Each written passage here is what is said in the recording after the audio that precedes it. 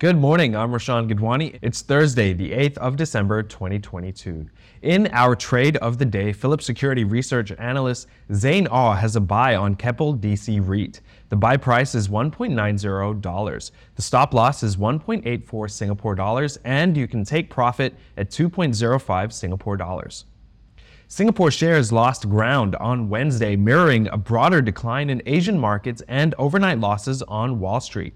The benchmark Straits Times Index fell 0.8% or 26.92 points to close at 3,225.45. Elsewhere in the region, key indices in Japan, Shanghai, South Korea, and Australia lost between 0.4% and 0.8%.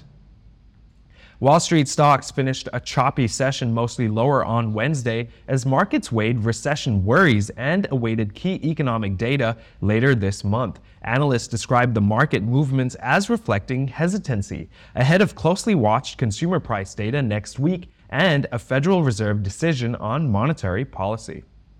On Wednesday, canned food brand Del Monte Pacific posted a net profit of $49.5 million for the second quarter ended October 31st, up 38% from a year ago. The increase was driven by a notable rise in gross margin for its U.S. subsidiary, Del Monte Foods Inc., the group said in a filing on the Singapore Bourse. Certificate of entitlement prices fell across all 5 categories at the second-last tender exercise for 2022 that closed on Wednesday afternoon. The biggest drop was in the category for cars above 1600cc or 130 bhp and electric vehicles with more than 110 kilowatts of power. The premium for this type of COE fell by 7.4% to end at 105,501 Singapore dollars, down from 113,881 Singapore dollars at the previous tender exercise.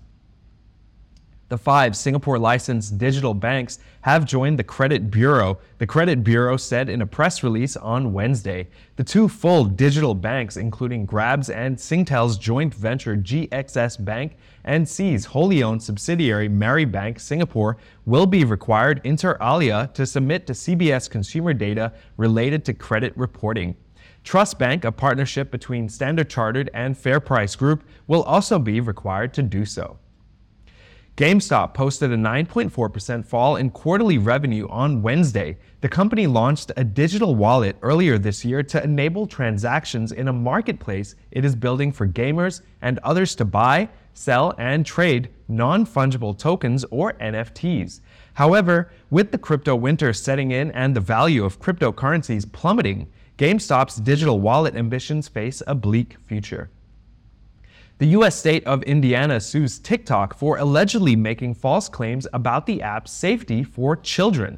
The app is accused of serving up abundant content depicting alcohol, tobacco, and drugs, sexual content, nudity, and suggestive themes to users as young as 13.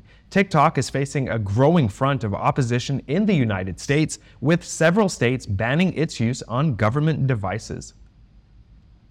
The U.S. dollar slipped on Wednesday as traders weighed up an uncertain economic outlook, while China's yuan firmed as authorities loosened some of the country's zero-COVID rules. The greenback has dropped in recent weeks on expectations that the Federal Reserve might soon pause its interest rate hikes, and with the euro rising on signs that Europe's economic downturn may be less bad than previously feared. The price of oil fell to its lowest level this year on Wednesday, forfeiting all of the gains since Russia's invasion of Ukraine exacerbated the worst global energy supply crisis in decades. The world's most actively traded commodity surged to nearly $140 a barrel in March, close to an all-time record following the launch of what Moscow called a special operation in Ukraine that has raged ever since. Mobileye Global beat estimates for revenue and earnings on Wednesday in its first quarterly report after going public in October, as the Intel unit benefited from strong demand for its self-driving technology from car makers.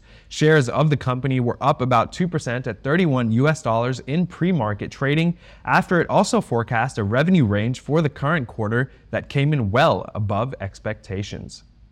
In our recommendation section, Phillip Security Research Analyst Glenn Thum maintains a buy recommendation on Singapore Exchange Limited with a target price of 11.71 Singapore dollars. It was last done at 9.20 Singapore dollars. He says catalysts include continued growth from derivatives volumes and fees and higher treasury income as the higher interest rates start to kick in.